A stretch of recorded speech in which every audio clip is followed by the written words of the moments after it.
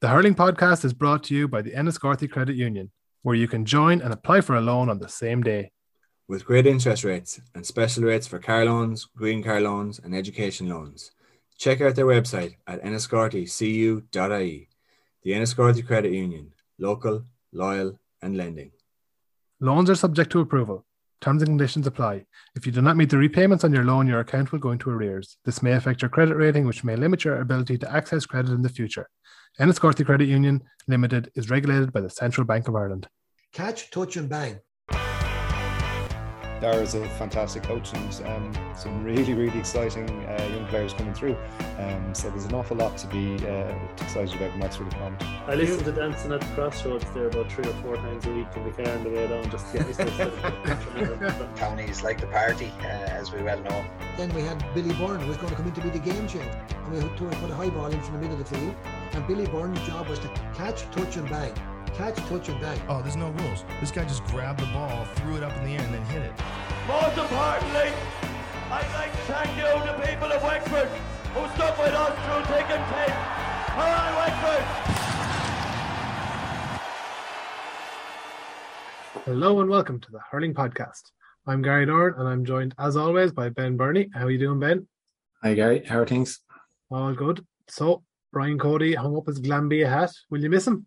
Well, not personally, but yes, he was the greatest of all time, wasn't he? Yeah, I think so. I don't think there can be any dispute. Like, what he's done will not be replicated. No, not even close. Well, actually, Limerick are not doing too bad. But longevity-wise, it won't be done. No. So, there's been a lot of managerial changes and some interesting appointments have been made and to be made. I think Colin Bonner probably being quite harshly treated.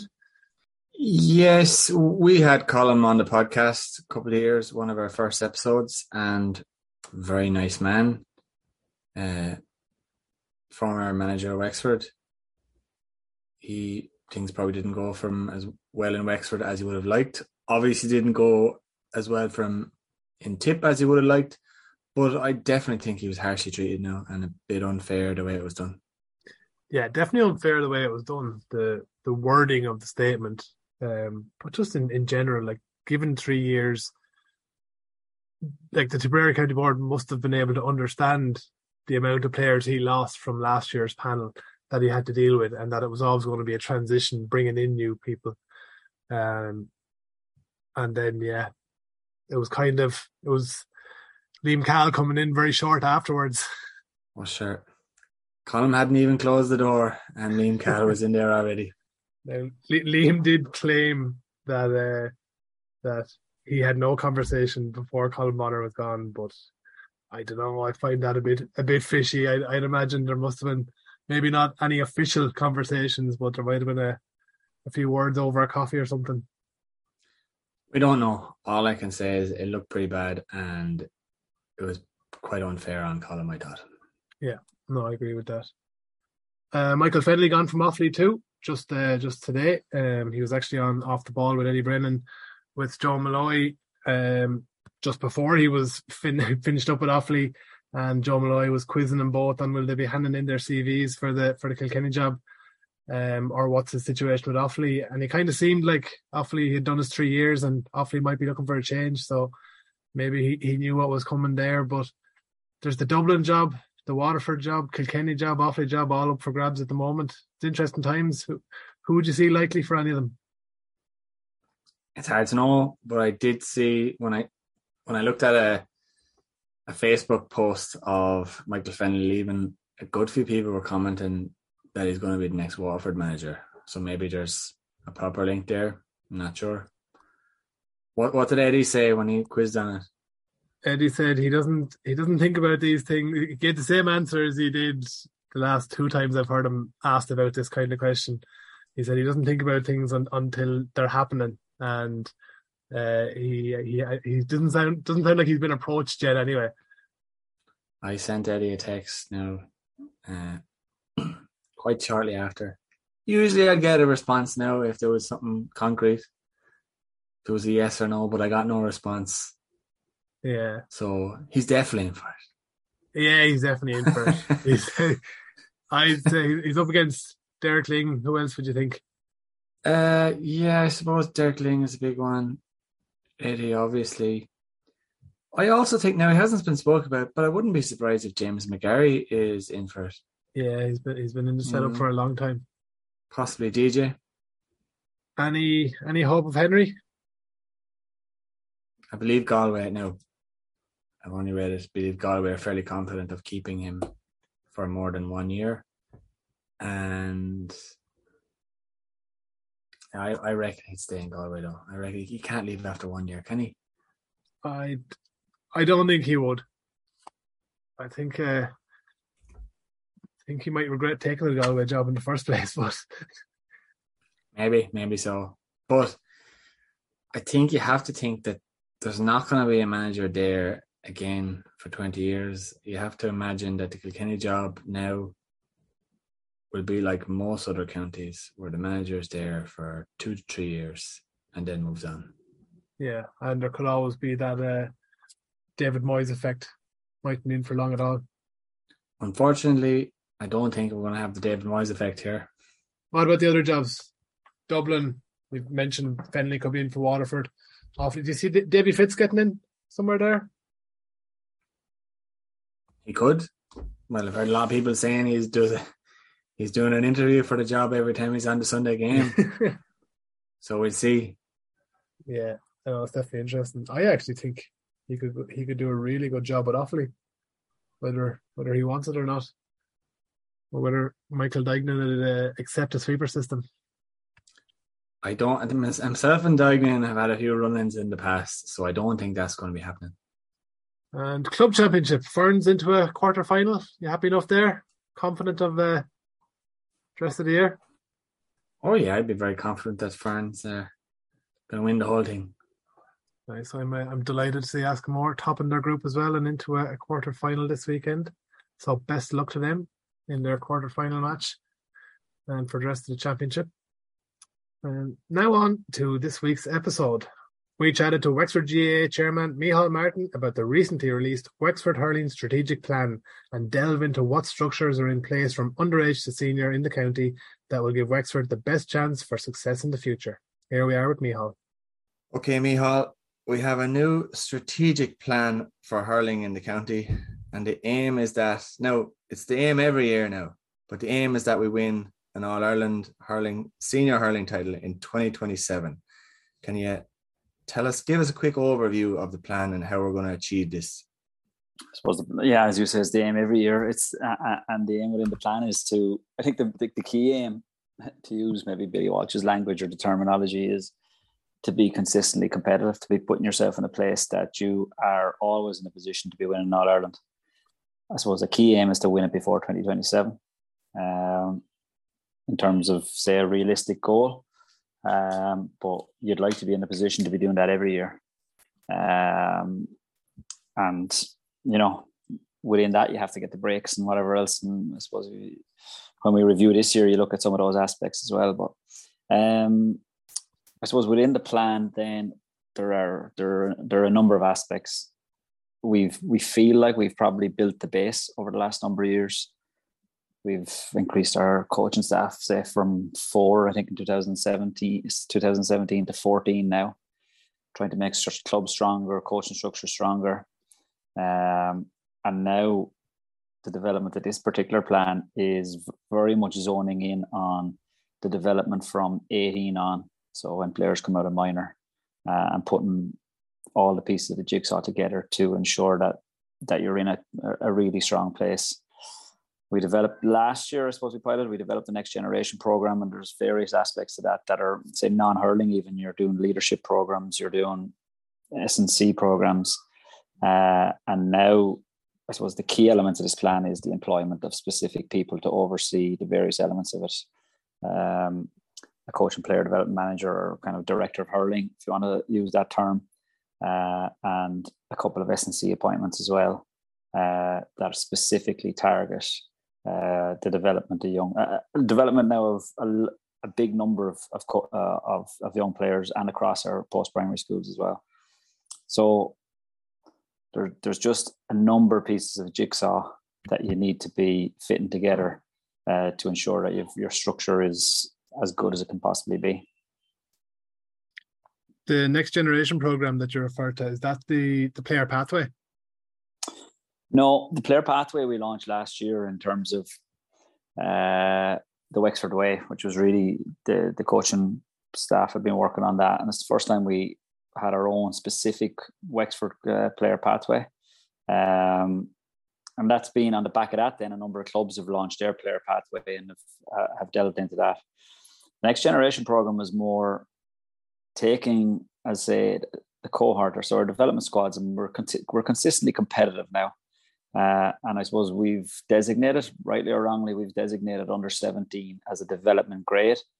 So we're not getting overly hung up. Would you like to? You want to be competitive? Would you like to be winning those grades? Absolutely, but it's not the be all and end all. And we want to be bringing 17-year-olds through, and having a cohort of really talented 18-year-olds, 19-year-olds, and so on, and up to under 20.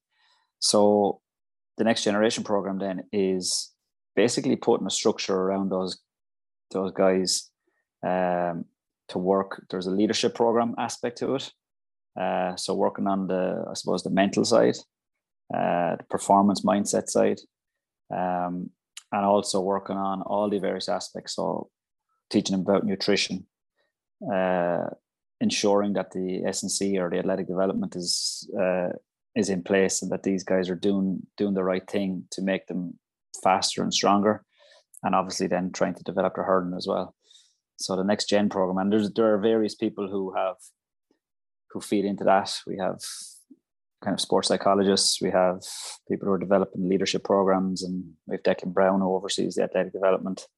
So there's various aspects to it, and you're essentially trying to ensure that when a guy gets to senior or is in a position to play senior, that they're ready for it. From what age are our talented young hurlers being given this kind of coaching and information? Within the next generation program, it's really from under 18. It's really after they come out of minor. But I mean, development squads now, in fact, tomorrow our development squads, I think our hurling development squads are on a full day camp tomorrow. So they're in doing a full day on nutrition, S&C, speed work, and hurling. So really our development squad structure, I think, is the same as any county now. Our development squad structure is starting these pieces. It's just taking it to another level after 18, because some guys, after they play minor, some guys will walk away, and that's fine. Some guys will take a couple of years and then come back, and other guys want to lap up this information and are ready for it. And that's the start of the process, really, of getting serious about playing at an elite level. So the minor who is a talented minor, but he's not quite there for ready to be part of an under 20 squad. He's not quite there. An under 20 who's finished under 20, who's not quite ready to be part of a senior panel. He's been still been brought in as part of a Wexford setup. Yeah. That was the first year we did that this year. Yeah. And it worked quite well. I mean, listen, this was the first year. It worked very well, but I suppose you're always seeing as you're going through it, listen, we can do things a little bit better next year. And there's a lot of liaison with schools and what have you, because they're obviously playing with their schools as well. But yeah, we have a specific structure now for the 18-year-old who is not part of the say the 20s panel. So we would have had, and they would have been working in parallel with Keith Rossiter's 20s panel this year. And actually a couple of them ended up on the 20s panel, on the extended 20s panel. I think Keane Doyle actually made the bench, but you had players like Luke Murphy and a few more who would have been training with an under 18s group, but would effectively be kind of dipping in and out of the under 20s and getting exposure to under 20s as well. Yeah, so that's working well, and that's necessary, because you can't give a guy, or a guy can't afford to take a year out of I wouldn't say an elite setup, but without a setup of high level coaching and certain condition and all the other various aspects. So is there something similar for the under 20 then, that's finished under 20 but not ready for the senior setup? There is now. the and we're probably only ready for this now because we have a cohort of talented 20-year-olds. I'm not sure we've had that over the last 3 or 4 years. I'd say anyone that was probably good enough was maybe brought into the senior setup, but already we would have met in probably the week before the Kerry game. I think it was Saturday before the Kerry game. Dara, myself and a few others would have met with, and Keith would have been there, would have met with the 20-year-olds who are overage for under 20 next year. And they're on a program. In fact, they're working even through the club. They're continuing their strength and conditioning program. And they've been given their markers of what would be expected of them to be in a position to, say, make a national league panel or a development panel come December, and they're getting regular checking. They will be meeting collectively, weekly or fortnightly, depending on their training load with their club. They will be meeting in the Centre of Excellence to assess their progress. So any guy that wants it, any guy that will meet their markers will be given their opportunity. And there's good talented people. I don't need to name them, but there's good commitment there at the moment. Yeah, those guys are all buying into it, and they all seem hungry for it. So those guys are there'll be no one cast aside. We have a hurling advisory committee. Can you tell us who's that made up of? Yeah, well, we're actually re-establishing the hurling advisory committee. So Liam Griffin would have been involved in the hurling advisory committee over a long number of years, where hurling 365 would have been developed. And I suppose this is the next building block. Hurling 365 was the start of it. When I got involved in 2017, when Derek Kent was chairman, I would have been vice chairman. I would have been looking over after the coaching element of it. We would have taken Willie Cleary at that time and taken him out of his teaching position, and he would have been overseeing hurling 365, in particular development squads, and the hurling advisory committee were overseeing that. So now, as part of this new structure, we're developing a new hurling advisory committee. Liam will be centrally involved, and there'll be a number of others as well, because this plan is effectively the plan we launched at the county board meeting is effectively €1 million spend over 5 years, a minimum of €1 million spend over 5 years, specifically on this plan. So there will be a level of oversight with Liam involved, Adrian Fenlon will be involved, and be a number of others that we're finalising at the moment, including, say, representation of people who are investing their money into this plan. So like corporate governance, when you're investing €1 million over 5 years or 200,000 a year, the corporate governance element of this is very strong. But we have people like Liam, I talk to Liam regularly, obviously hugely passionate about it and knowledgeable. And I suppose we're building a network of people who are interested in overseeing the, I suppose, potential for success, and second of all, create a network of people, because I think everyone knows now there's a huge investment required to be successful.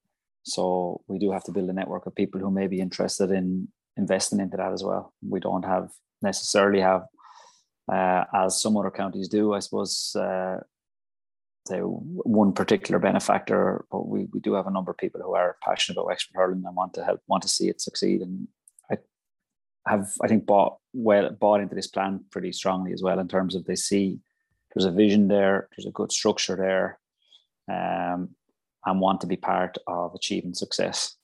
So the oversight committee will probably manage the month oversight of it. Is it tricky ground with investors being part of the hurling advisory committee, in, say, if they're putting in a certain amount of money and they think that a certain decision should go their way, or they could threaten to withdraw the money if it doesn't go their way?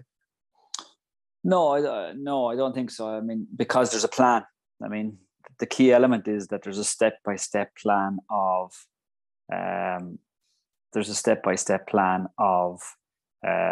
what we're going to do, how we're going to do it, and where we're going to go. And that's, in terms of meeting with potential investors, this is I suppose a process of meeting with people and explaining the vision, explaining how we're going to get there, and people will invest in on that basis. And and then it has been agreed that county board there'll be a match funding process for that, and that's probably the first time ever. So there's a very transparent process here of this is what we're going to do, this is how we're going to do it, and for the most part, the investment is actually in personnel, in people to drive this plan forward. And I suppose we're recruiting on that basis at the moment. Obviously, the key personnel you speak of, main person, will be the director of hurling, I assume. Where are we with that appointment, or what way is it going? Applications, the application, the window for applications closed last week, so it'll probably be there's a couple of meetings tomorrow actually, but there'll be interviews in the month of July with start date of the 1st September for that position. Coach and player development manager is probably the title we have on at the moment, because director of hurling is probably well known, but to a degree it's the same thing. But this person, their key role is to develop players and develop coaches, and that's one thing that we're massively keen on. We need to develop a cohort and a group of however many number, maybe a small number, maybe somewhere between 4 to 8 or 10. And they're starting to grow now. You look at our senior club teams, and a lot of them are being managed by their own club people or native Wexford people. That wasn't always the case. So we need to develop potential future Wexford managers and potential future Wexford coaches. And that will be one part of this role as well, and exposing them to whatever they need to be exposed to, whether it's Leinster rugby or bringing in various people, which we've done already. We like during lockdown, and when this plan was being developed, we had Joe Schmidt, we had Jim Gavin, we've had various people come in and try and give an insight. So you're exposing people like that to the highest particular level, so that potentially, whether it's 5 years, or it probably won't be me who'll be appointing the next Wexford manager, but you're hoping that that person is ready to lead Wexford on at every age grade, 20s, seniors, and so on.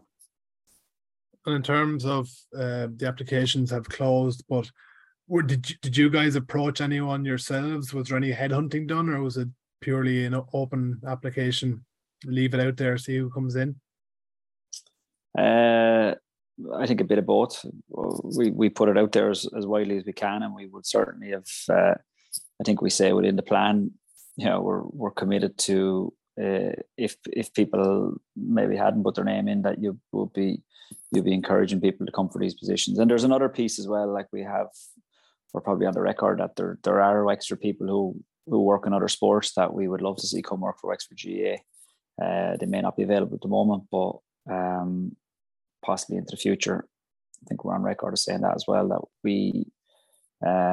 we'll take anyone who has an expertise in sport that's interested in improving Wexford GA. You'd love to see them getting involved. So yeah, within this plan, there's an element of headhunting, there's an element of advertising and seeing what's coming in, and then I suppose we look at everything in the mix now in the month of July. Would we be expecting, so 1st of September is the start date that you expect for this person? Yeah. And would we be expecting a Wexford person or for someone outside, do you think? I probably wouldn't like to narrow it down. All I'd be expecting is the best person for the job. Doesn't matter where they're from. It can be from any county within reason. This coach and player development manager, this individual will be setting out the development structures for underage from under 13 up. To a degree, I think reviewing, I would say, our underage structures from under 13 to under 17, and then very much overseeing and rolling out the plan that we have put in place here, because it's been overseen by, at the moment, there is so much going on. Like, I mean, it's, even within this this is only one small element of Wexford GA, but like the people that will be overseeing it at the moment, said like Ray Harris was our games development manager. Declan Brown has already started In his role, we've signed an MOU with SETU, this formerly IT Carlow, and is overseeing it. But there's such a body of work being done at the moment that, you know, the sooner this person starts, that they oversee this, they drive this, that there's an individual development program. So you're talking about an individual development program for, say, every 18-year-old that's good enough, every 19-year-old that's good enough, every 20-year-old, and every, we mentioned earlier, the 21-year-olds, that they all have an individual program. They all have their markers that they have to meet. Now, obviously, some of that is linked in with an under-20 management or a senior management, but there's some coordination to that. And that needs to start on top of then developing coaches. So it's a very broad job. And it's also a job where you're linking in with clubs and explaining the benefits that exist for these players to be part of that particular setup. Because I suppose we, as a dual county, we've had a tradition of people pulling against each other, not necessarily in a bad way, but you've got a guy, an 18-year-old, who is one of the best players on his school team, one of the best players on his club team, and also a county player. And if, God forbid, if they play another code, straight away you could have answering to 7 or 8 masters. And the other thing is, because we're again such a dual county, there's been very few windows. There's been an awful lot of talk about, say, strength and condition, and their players are not strong enough or whatever else it might be. But you try and find a window for an 18, 19-year-old to get into the gym for 6 weeks and just do nothing else. It's very hard when you look at our games program. Like a 19-year-old in Wexford this year will be playing under 19 football probably up to about the first week in December, I would say, and probably mixing that with other activities. So that coordination is absolutely necessary if we want to put the player at the centre of everything we want to do. And there will be S&C coaches like Declan Brown. He'll be coordinating S&C coaches going into the schools to coach these guys. Yeah, Declan Brown, and we're also making an appointment within this plan on a lead S&C coach.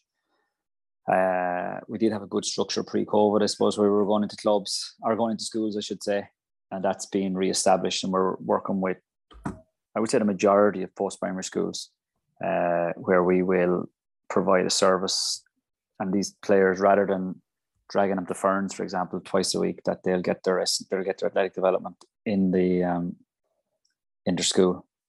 And they're all on programs. They're all on programs at the moment, and we have an app, a team builder app, I think, that they're all on as a development as well.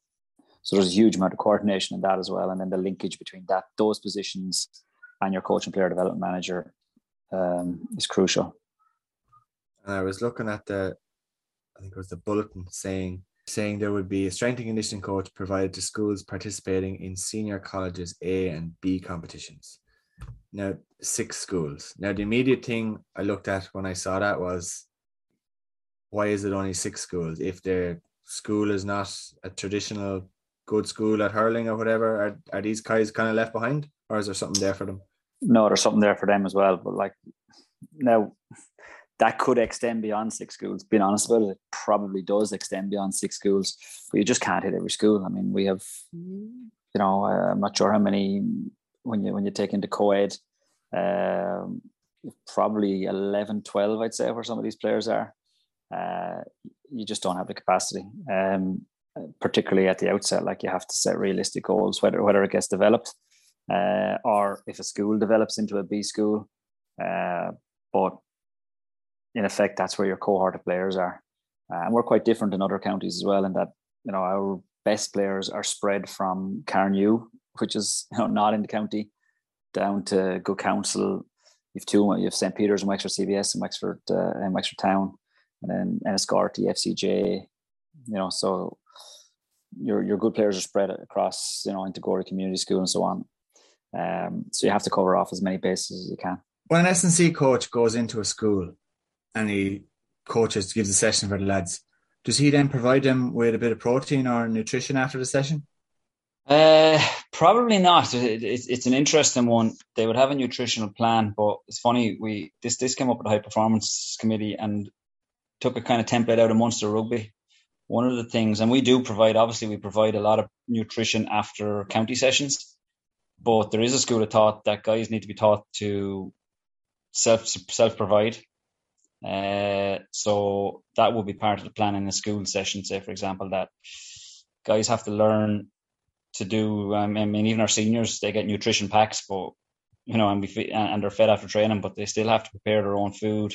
So there is a learning for a young player in terms of providing their own food. And there's a whole school of thought in around that. Something we're actually looking at the moment. Even in relation to minor under 17, there is a huge cost, and rightly so. Like if a guy comes from school and hasn't been fed, obviously they are and need to be fed after training. But there has to be a learning for a guy in terms of learning what they should be putting in their own body as well, what they need to bring to school to have before or after a session. And I'd say it's probably something that I wouldn't say any county has done it effectively, but it's something we have discussed and are looking at in terms of being self-sufficient as a player and understanding what you should eat before and after. Like I've seen in the past, I've been involved with development squads where they've gone to a blitz in wherever, Offaly, get fed afterwards, and first thing the guys might ask you is, can the bus stop at McDonald's on the way home? So there has to be a learning to it as well. In terms of learning, like, are we like, it's just more about this is what you should be eating, or like would they be fed? Would it be given something after a proper county session, say an under 16 training session? Would those lads be given something? Fruit and protein milk, yeah. Fruit and protein milk they would be given, yeah. Okay, yeah. And that's kind of standard across after training sessions for most of the teams. Development squads would be something like that, but above that would be more. Effectively we have caterers for depending on the day. But if it's a midweek session where guys are coming straight from school, would be proper nutrition. Saturday might be different if guys are coming up on a Saturday morning and going home again. Lunch is probably one of the biggest expenses from senior down, I suppose, for every county is huge cost. But obviously it's something that is necessary to provide for elite players. Development players, kind of a different scenario to a degree, but yeah, protein milk. And we have developed different partnerships in around that, like for example with Strathroy, one of our milk partners at the moment. So there is protein milk provided for all these guys. But that necessarily doesn't expand to the schools. No, not really. I mean, listen, you could be going in. We could be going in to do however many sessions in schools on a weekly basis. There is. And it's funny. I was talking to a senior hurler last week, and one of the things that he raised was we have a huge amount of talent coming through. We're providing a massive amount for them in terms of that has never been provided before. There has to be an element of want as well and desire. Like this is all about at the top level. This is all about achieving. And I say in the Munster Academy, I know in the Munster Rugby Academy, for example, there's certain days where the guys bring their lunchbox with whatever element of protein they need. So we're looking at that as well. We actually haven't got a formalized policy developed on it yet, but we will soon. Now, would this be, when you're talking about educating them, would it be extended then to educate some of the parents? Because most of the chaps, I would say, they're just eating what the parents give them. Yeah, and that has happened. Yeah, we have had workshops. We have had workshops with parents of development squad players, particularly in and around nutrition. And we have. I mean, we've got.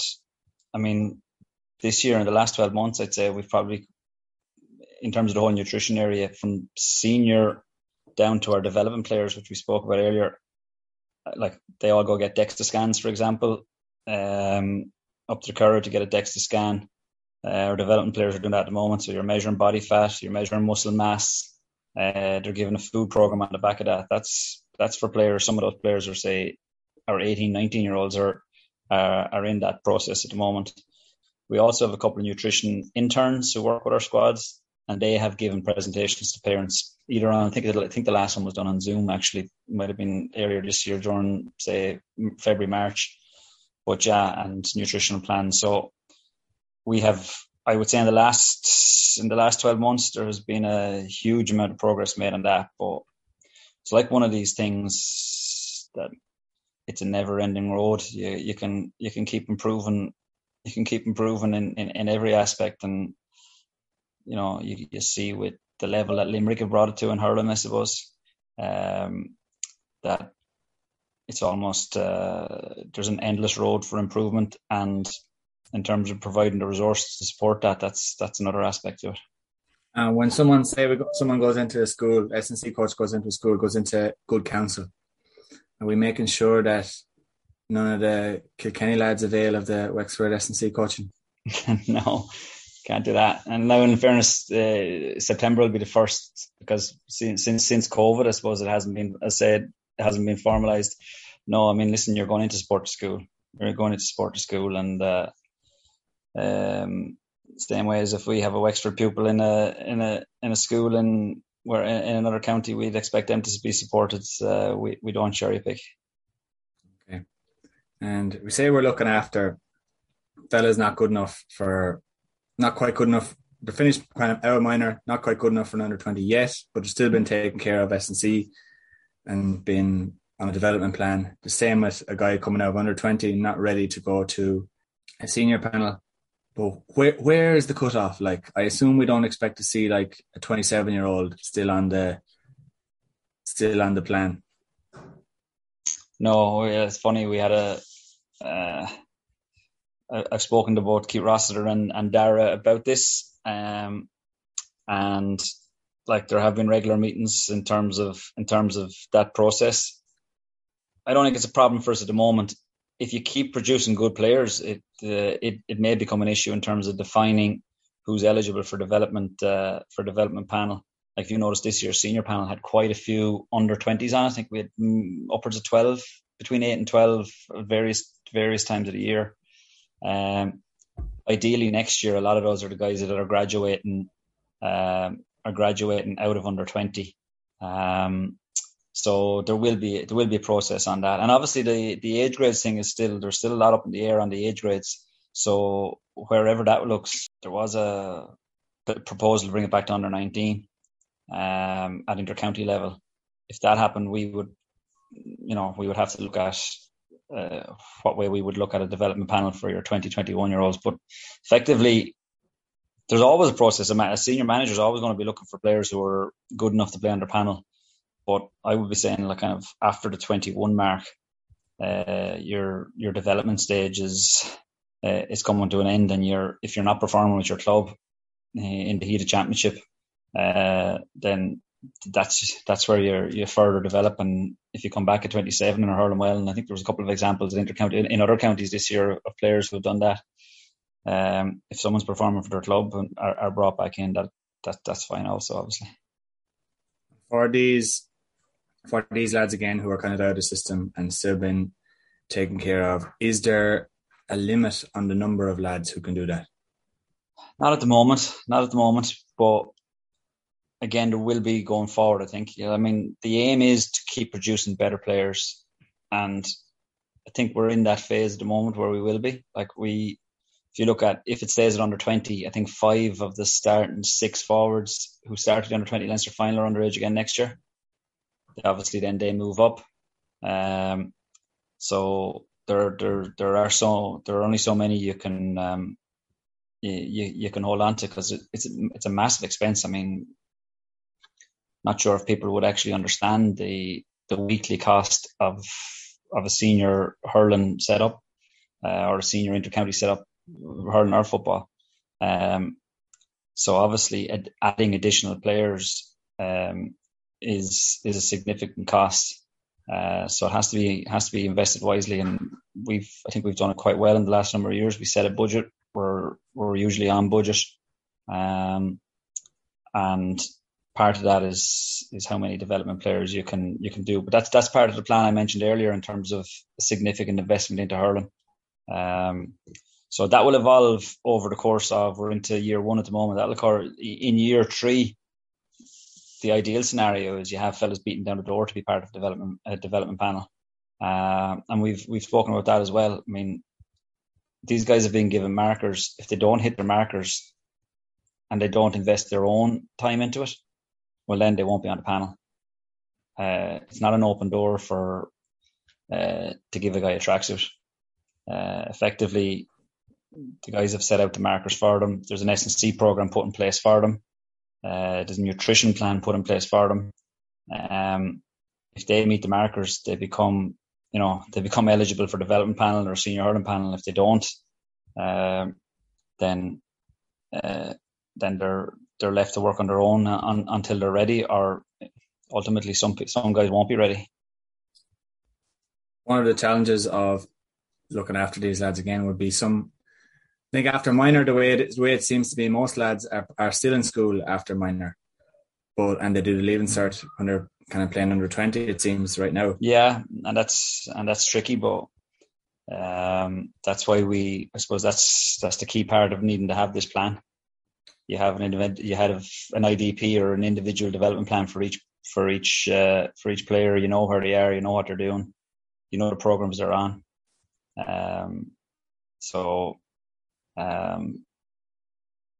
If they're in school as well, it's almost easier if they're in school. Sometimes when they're in colleges, it's more difficult, to be honest. That was what my question is. Is there a plan in place to look after the lads who are away in college in Dublin or Limerick or Waterford? Yeah, same thing. I mean, they're all part of the program, and we will have. We have the disappointment for to oversee this. We'll have a very clear picture of where guys are and what they're doing. The big challenge is the guys that are, say, in Galway or in Limerick, Waterford, Carlow, or Dublin, or that's quite easy to manage. I suppose it's something we've done, has always been done. So it's just improving on that. If I just go back to the coach and player development manager, director of hurler, who are the coaches that they will be developing? Are they the coaches for all those underage teams, the development teams going up along? And if you were an aspiring coach in Wexford, is there a chance for you to get involved in this? I think if you're an aspiring coach in Wexford, there's probably a couple of different tiers. We have a good coach education program. So you're probably exposed to that in the first instance through our current structure, which will be good. This is probably working for the next level. So you're talking about, say, your under 20 manager. Maybe your development squad managers as well, depending on you have involved. Certainly there will be an exposure to development squad managers and coaches. And then potentially you've got guys who are Wexford people who are, say, managing at senior club level, who may be identified as well. So that process will start, I would say, in September, where there'll be a call out, I suppose, to people who are interested. So you have to be interested first, because there's an element of committing to this, and you have to, I suppose, have some element of a track record. So this is you're probably talking about a few different tiers. Your top tier coaches, your coaches who are managing that at the top level of senior club or development squad, or say intercounty under 20 or former intercounty under 20, who want to better themselves. And I think everyone who wants to manage the top level wants to be on top of the latest research, because senior intercounty at this stage is just, it's going to a new level every year in terms of the various aspects to it now. It's gone beyond just coaching, your analysis, your S&C. Really, to come in and from outside that structure without being exposed to it previously will be very difficult, I think. And again, using, say, Billy Walsh, who's been involved with us a lot, he would say, knowing what does excellent look like? What does top class look like? Because if you don't know it beforehand, it's too late. You can't learn on the job. So say we're going about creating the first under 13 team, right? Under 13 management setup. So we were talking to John Myler a few weeks ago, and he told us, now obviously Cork is a far bigger county than Wexford, but he told us he was over the under 15s and he had 9 guys with him. How do we appoint, say, an under 15 or under 13 manager And how does he go about creating his team? A lot of that will be done through our say our current coaching and game structure. So people will be, for the most part, headhunted through, say, Ray Harris and JJ Doyle, who will be coordinating an awful lot of our development structure. And we have full-time people who are assisting all the way up. And we've really good people involved, really committed people. Like, as you say, Cork is a bigger county, bigger structure. And yeah, we've done a good bit of research into what, Cork and Limerick and all these other counties have done. And for the most part, you'll find within development squad structures, there's not a huge amount of difference. Like what one county will be doing, will be doing better one year, someone else would pass them out the following year. So there's not a huge amount of difference in terms of, okay, Cork, you'd be fairly familiar. They have people like Fraggy Murphy and so on involved with under 15. That's, very hard to match that, where you have guys who've won All Ireland either as a player or as a manager or as a coach in your development squad structure. But we've got people involved in our structure, and we're constantly looking for others. We probably don't have the same pool of coaches because you have to cover your club games and so on. But that will be the role of this particular job as well, is to develop those people and, as I say, expose them to what does top level look like. So how many hours a week? Say I'm an aspiring young hurler, talented young hurler in school. How many hours a week would I expect my strength and conditioning coach to be coming into me to give me coaching? Within a school setup, you'll probably get a couple of hours in the school and you're there again at the weekend. So you're doing your within, and again, the season is broken into blocks as well. You're talking September to Christmas.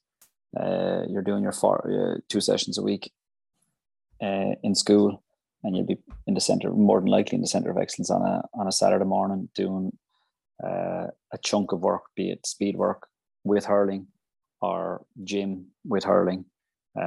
So it's broken now into different chunks of the year, and depending on the particular load of a player as well. Like say a good under 15, you have to try and manage the load of a player as well. A good under 15 could be playing under 15 football and hurling, could be playing under 17, would more than likely be playing under 17 football and hurling with their club on top of their development squad work.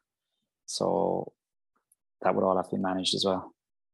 I see there's also a plan to coach teachers in the school. 5 post-primary school teachers per year, is it?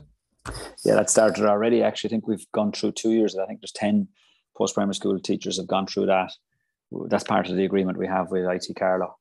They have a strength and conditioning certificate course. So we fund post-primary school teachers to attend that so effectively, so that you're trying to create a sustainable model. And they can be from any school. So we touched on earlier where you mightn't have the capacity to get to one particular school or an A or B school. That's open to anyone on a particular year. And all the positions are being taken up. Like we have a couple of positions and no one goes.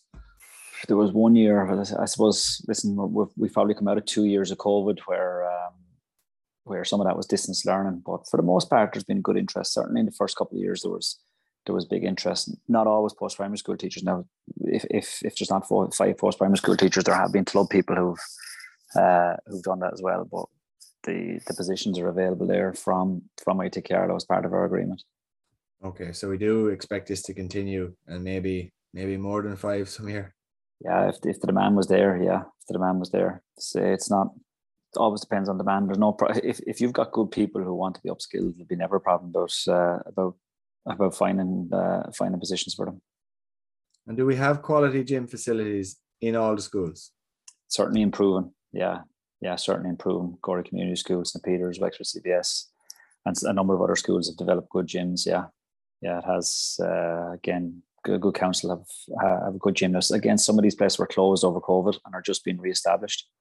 COVID would have played probably havoc certainly with the structure that we had set up. And from a school principal point of view, I know that every available space was probably closed down and turned into isolation rooms and so on. So But yeah, I mean, we have contributed to the development of some of those facilities as well. Few people expressed to us that they reckoned Wexford as a whole were probably a bit behind the strength and conditioning. Declan Brown has obviously come in now. He's only new, is he? Well, Declan's been part of our high performance committee for probably over a year. So yeah, I would. Whether we're behind, it's hard to judge. We're probably behind some and ahead of others. Probably in the middle of the pack. We're not. We haven't been as good as we could be, and we would have seen that. Definitely seen that over the last 12 months. But we're also, as I said earlier, we're also in a very different position in terms of our games program. Like we would have established, and we've had people like Fionn McPartland who worked with Team GB and so on. You probably know him up from your neck of the woods. Like, and looking at it from the outside, and they're saying, like, where do these guys get a window to actually just get into the gym and not play or train 5, 6, 7 days a week? And we have to create that, because a guy won't make the necessary gains in the gym that they have to if they're being pulled and dragged. So it's finding that structure first of all, and then improving your system where you have good people doing it.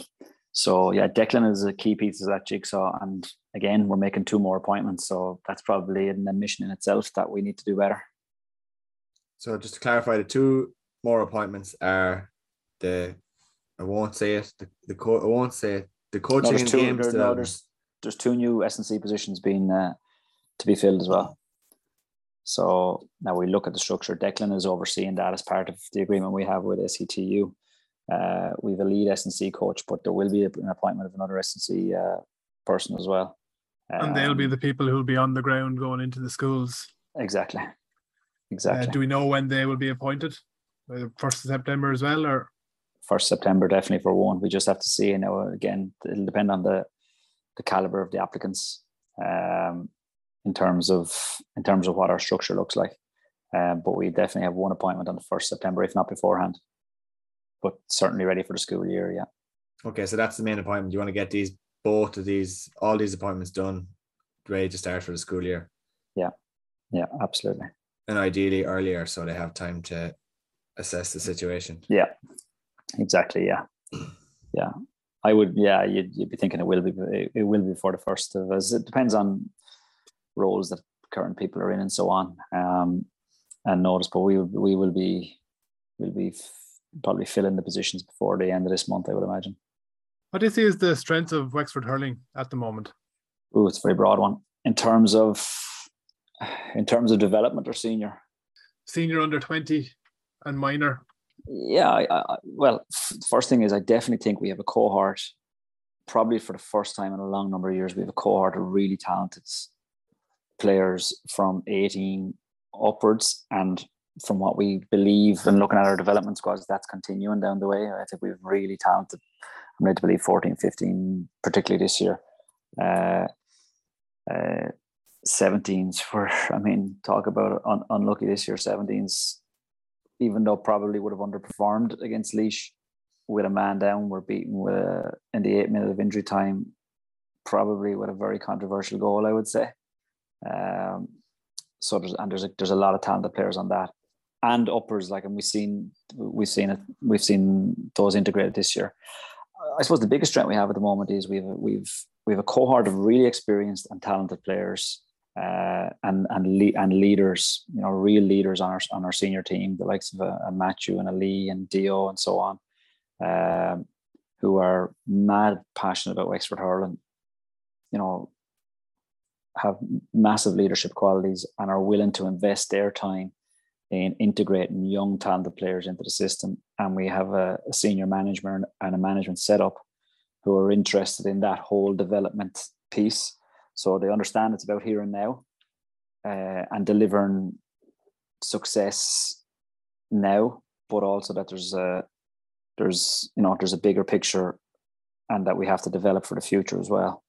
So I would say the biggest strength is we have that structure. We're embedding a structure. We have a plan now, and the buy-in from that plan. Dara has been a key part to it. Keith Roster has been a key part to it. Our development staff have been a key part to it. So everyone will work on the same vision now and drive forward on that basis as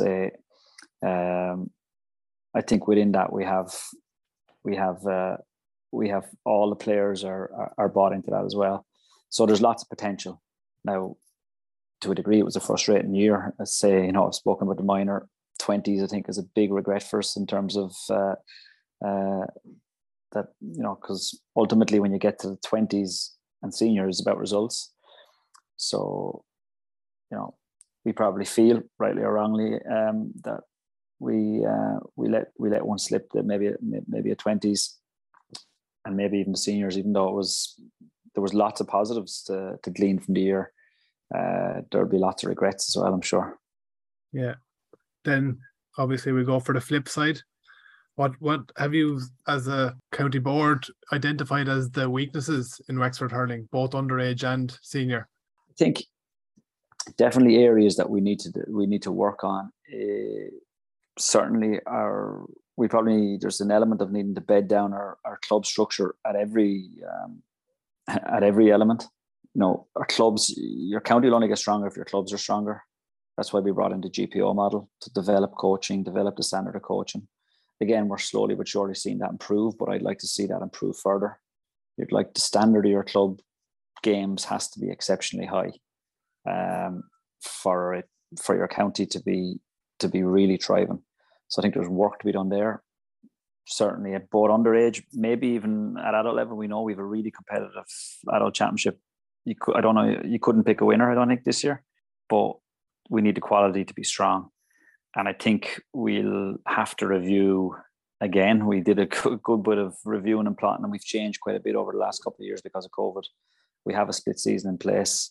Whether it's the right structure or not remains to be seen.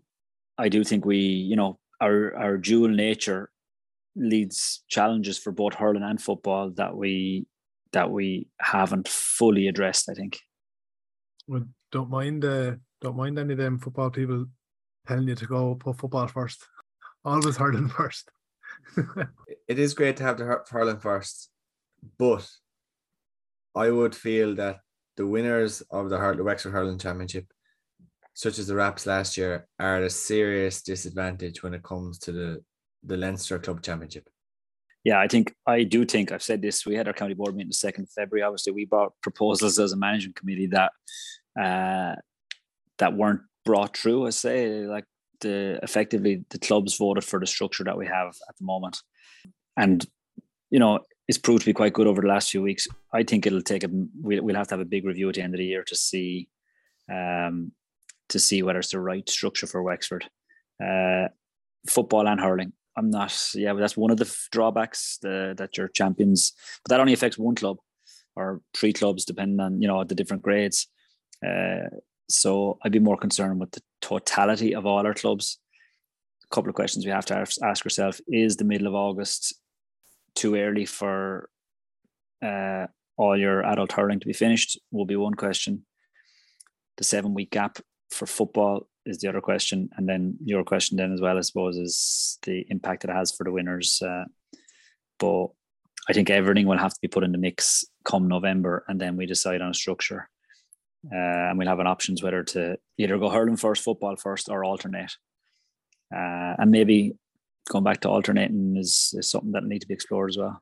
Yeah, it's fine for players who play both, because that's as long as they like playing it, because they get to continue playing the whole time.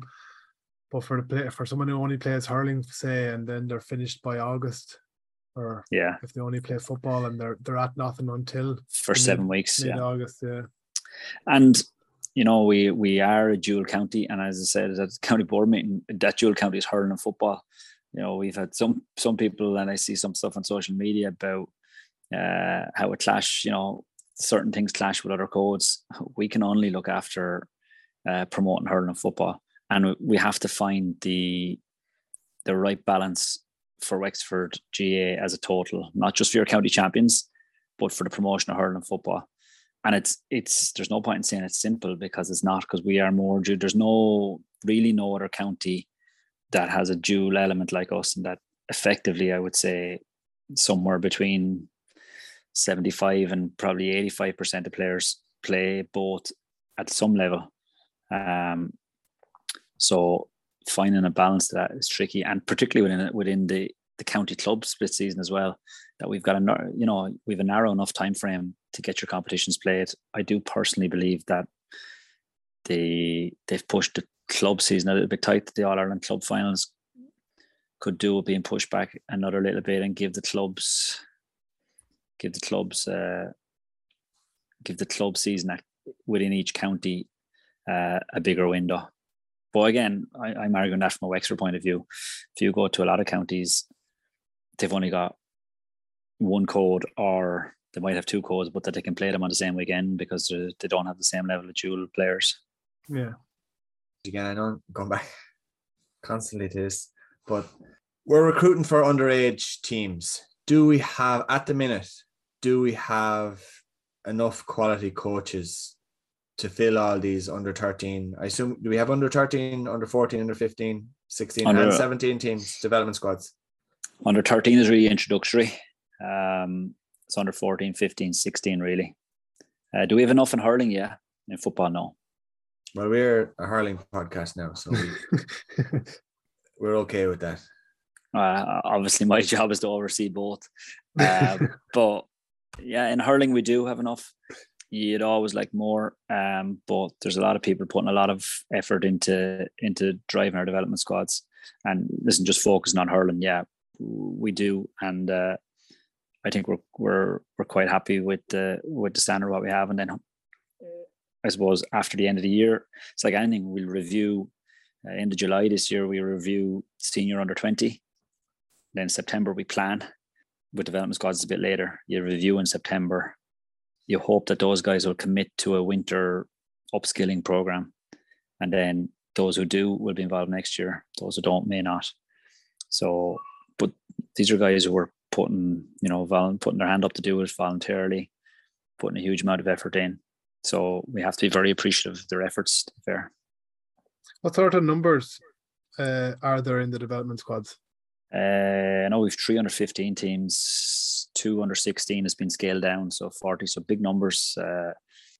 This is the first proper year after COVID, so there was a huge amount of players carried and given an opportunity at under 14 level. Sometimes it depends on the quality, and you're trying to retain. We made a conscious decision a number of years ago that you try and retain. So we would have met with the initial review with Brian Cuppert, who has done a PhD on this. And you're trying to, he's designed the cork structure actually. Try to keep your base broad so that you're not cutting players early on, and you're not trying to make decisions, because talent ID is probably the hardest thing, from reading about it, the hardest thing to do in sport is to identify a 14-year-old who might be a potential senior. Yeah. How do you make that decision before some of them haven't developed into their own bodies at that stage, so you're trying to ensure that you retain as many as possible. While still adding more that are putting their hands up to be included as well. To an element. And that's why realistically we zone in at under 18 on our next generation program. So, under 17 is developing. We've made a conscious decision. We've limited the number of 16-year-olds that can be picked on an under 17 team now. So, and that will be every year. So we're basically saying, unless you're really an under 16, unless you're holding back a 16-year-old by not playing him, we'd prefer a 17-year-old to be playing ahead of them and develop, not to cast aside an under 17. So that might cost you some under 17 inter-county titles and might cost you some matches, but we're trying to look at the bigger picture and development and hope that it pays off down the road. Is ultimately what we want is senior titles, not necessarily under 17. It was obviously you were involved, but who was involved in making that decision in that we'd try make it lads up to the age? I suppose we decided at the high performance committee, really, like Billy, and as a group we decided that was the right thing to do. Is Billy around often, Billy Walsh, or is he in the States? Mostly in the States. He's home next to home in September. He's been home. He's home 4 or 5 times a year, and has been probably more so involved with the senior and working with Dara a little bit this year and working with the players. When he was home recently, we had he met with the players and we had a meeting, 5 performance and stuff, and just reviewing. And we're hoping be home for a kind of a planning period in September. So like he's very generous with his time in terms of he's obviously trying to lead USA to the Paris Olympics, but he's got a big vested interest in Wexford GA as well, to be fair to him. Do you think because he's so busy, lives in a different country in a different, completely different time zone, does that hinder things, or do you get enough information, enough time from him? I wouldn't zone in. I mean, listen, there's various people input into say decisions and policy. Anytime you're getting information, like we say, we had probably a 1.5 hour Zoom with Joe Schmidt. You're getting 4 or 5 pieces off that make you look and kind of think, gee, maybe this is one thing you'd be changing. Same with Jim Gavin. You get off a Zoom meeting during lockdown and you're thinking, oh my God, there's so much work to be done. But so the likes of Billy as well, when you'd have a Zoom meeting or whatever else, there might be one thing, and there was probably only one thing that came out of our last meeting, but it's an important thing that has to be looked at. Can you tell us what it is? No. Don't want the other counties finding out, Ben. 2022 on a whole then, minor, under 20, senior. You happy enough? You kind of mentioned it before. There was things could have been better. There was a couple of close moments, but in general, overall. You see, it's not like we have a track record of huge success over the last number of years, but 2019 probably whetted our appetite, felt would lead us to indicate that we could and should be in the mix. So you have to judge it differently. As I say, I've already explained under 17, and yet, you look at the final yesterday, and you look at you read some of the feedback yesterday, critique and various elements of it, and then you think of our own particular team who had plenty of talent, and probably within Wexford, the feeling, and that was very disrespectful to say least, and I would have expressed some concerns about the Leinster structure in terms of the fact that you always have to go, we're labelled as a tier 1 county, so you have to be away. So you're nearly at a disadvantage going up to play a very talented team in Portlaoise. And there was elements of that. I'd say the guys probably didn't play their best game, but they were certainly very unlucky not to come out of that game. And I think we've learned a few things out of that, though, from minor for next year as well, even in terms of what we do afterwards, in terms of fully developing those players that we'll learn for next year. The under 20 is obviously a big disappointment, but an improvement on the previous year. And I mean, with the under 20s, it just shows how close they were. That it was basically a lick of paint from going to extra time in the Leinster final, and then Kilkenny go and win the All Ireland, even though the word on the street was Munster are 100 times ahead of Leinster. Yeah, I mean, if you look at the year, the reason it's a frustration year, because as you said, we talk about unlucky. Like, I suppose most of us were reared on hard luck stories in Wexford hurling, with the exception of 96, maybe 97. But there's only so long you can live off those. Yeah, we were unlucky, but it's like anything. And going forward, part of the reason of this plan is you got to go and win it, because we'll all get fed up of hard luck stories soon enough. Now, is it better than not being competitive? Of course it is. But it's a frustrating year from that point of view. I would say near misses in every aspect, but at the same time, kind of shoots of, I think everyone, even talking, we had an event Friday night, a lot of people that were there would say, yeah, are we making progress? Yes, we are. Are we going the right direction? Yes, we are. Introduced as I say, the 20s had a near miss. If you could turn that into success next year, you'd be happy. If you had another near miss next year, you'd be doubly frustrated. And from a senior element, again, you get frustrated with the near misses as well. And then no one will be more frustrated than the team and the management. And I suppose there's some justifiable reasons. Obviously, we got probably as cruel a look as we could with injuries going down the straight against Clare. But there's probably a feeling that we left that one behind as well. So overall, yeah, I think seems to be optimistic, reasonably positive, particularly in a transition. We have a new management team at 20, a new management team at senior. You'd probably say that more progress was made this year than had been the previous year. You could argue that, I think. And if we keep that upward trajectory, that ultimately it will lead to success. But at the same time, the night of a defeat, or particularly coming home from the 20s match, or the morning after, or maybe the week after, it still feels kind of sore. Yeah. Apart from senior, have we had any managerial appointments? Like, is there an under-20 manager in place for next year, a minor manager in place? No, we're going to review all those. That'll all happen now in the next couple of weeks. Not really anticipating a huge amount of change, but we'll review all that now in the next couple of weeks. Yeah. Yeah. I suppose it's something that I know it's a frustration to a lot of guests we've had on, like, especially remember when we had Willie Cleary on and he talked about the 2019 Leinster final and then, you know, getting bet by Tipperary, and he kind of put it in the same terms of you've just put the loss to Clare this year, and that it was close, but, you know, we might get fed up of getting close, and it's time to go over and go out and do it and get to the next level, and not it was a great year because we won a Leinster final when it should be we should be up there every year. But around the country, I kind of just feel that Leinster hurling, but Wexford hurling in particular, are disrespected to an extent. Like myself and Ben have talked about it, that like all of the people talking about Clare getting over Wexford was Clare getting over a banana skin in Wexford. And would that kind of thing frustrate you? Is that like we shouldn't be a banana skin? And do we have to prove on the field that we're not, or what? How do you feel about that?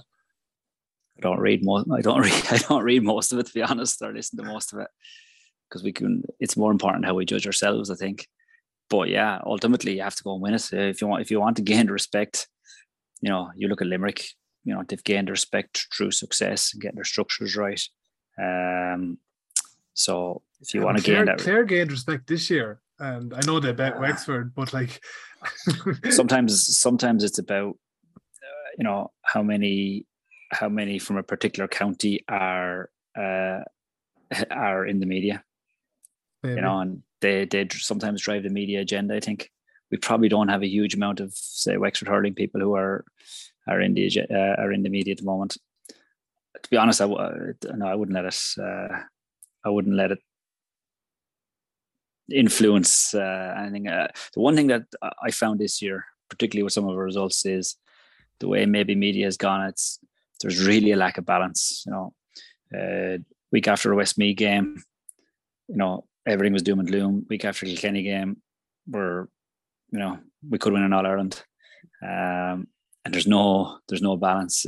Same during the league. That probably is something that's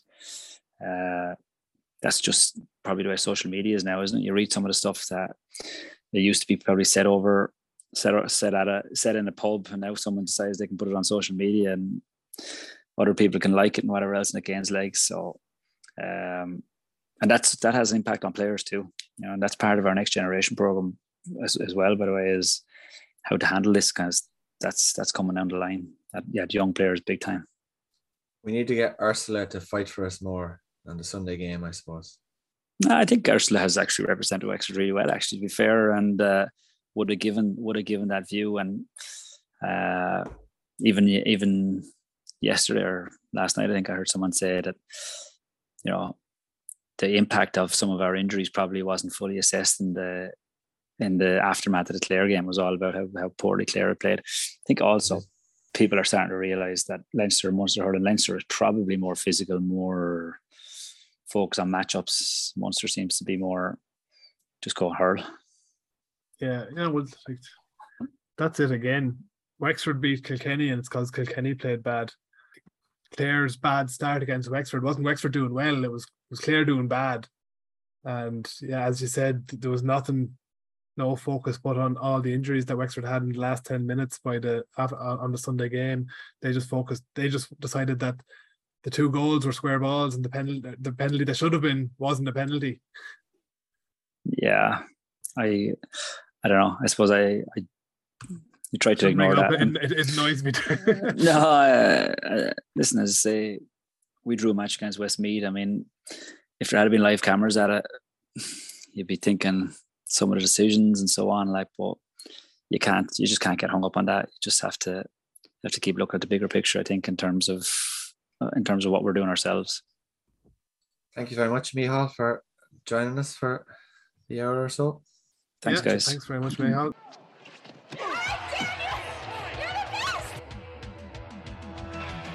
Damien Fitzhenry was the best at what he did who I ever played with. Unquestionably the best there ever was. Mike, he was just so good. He was so good. Couldn't believe his theme song.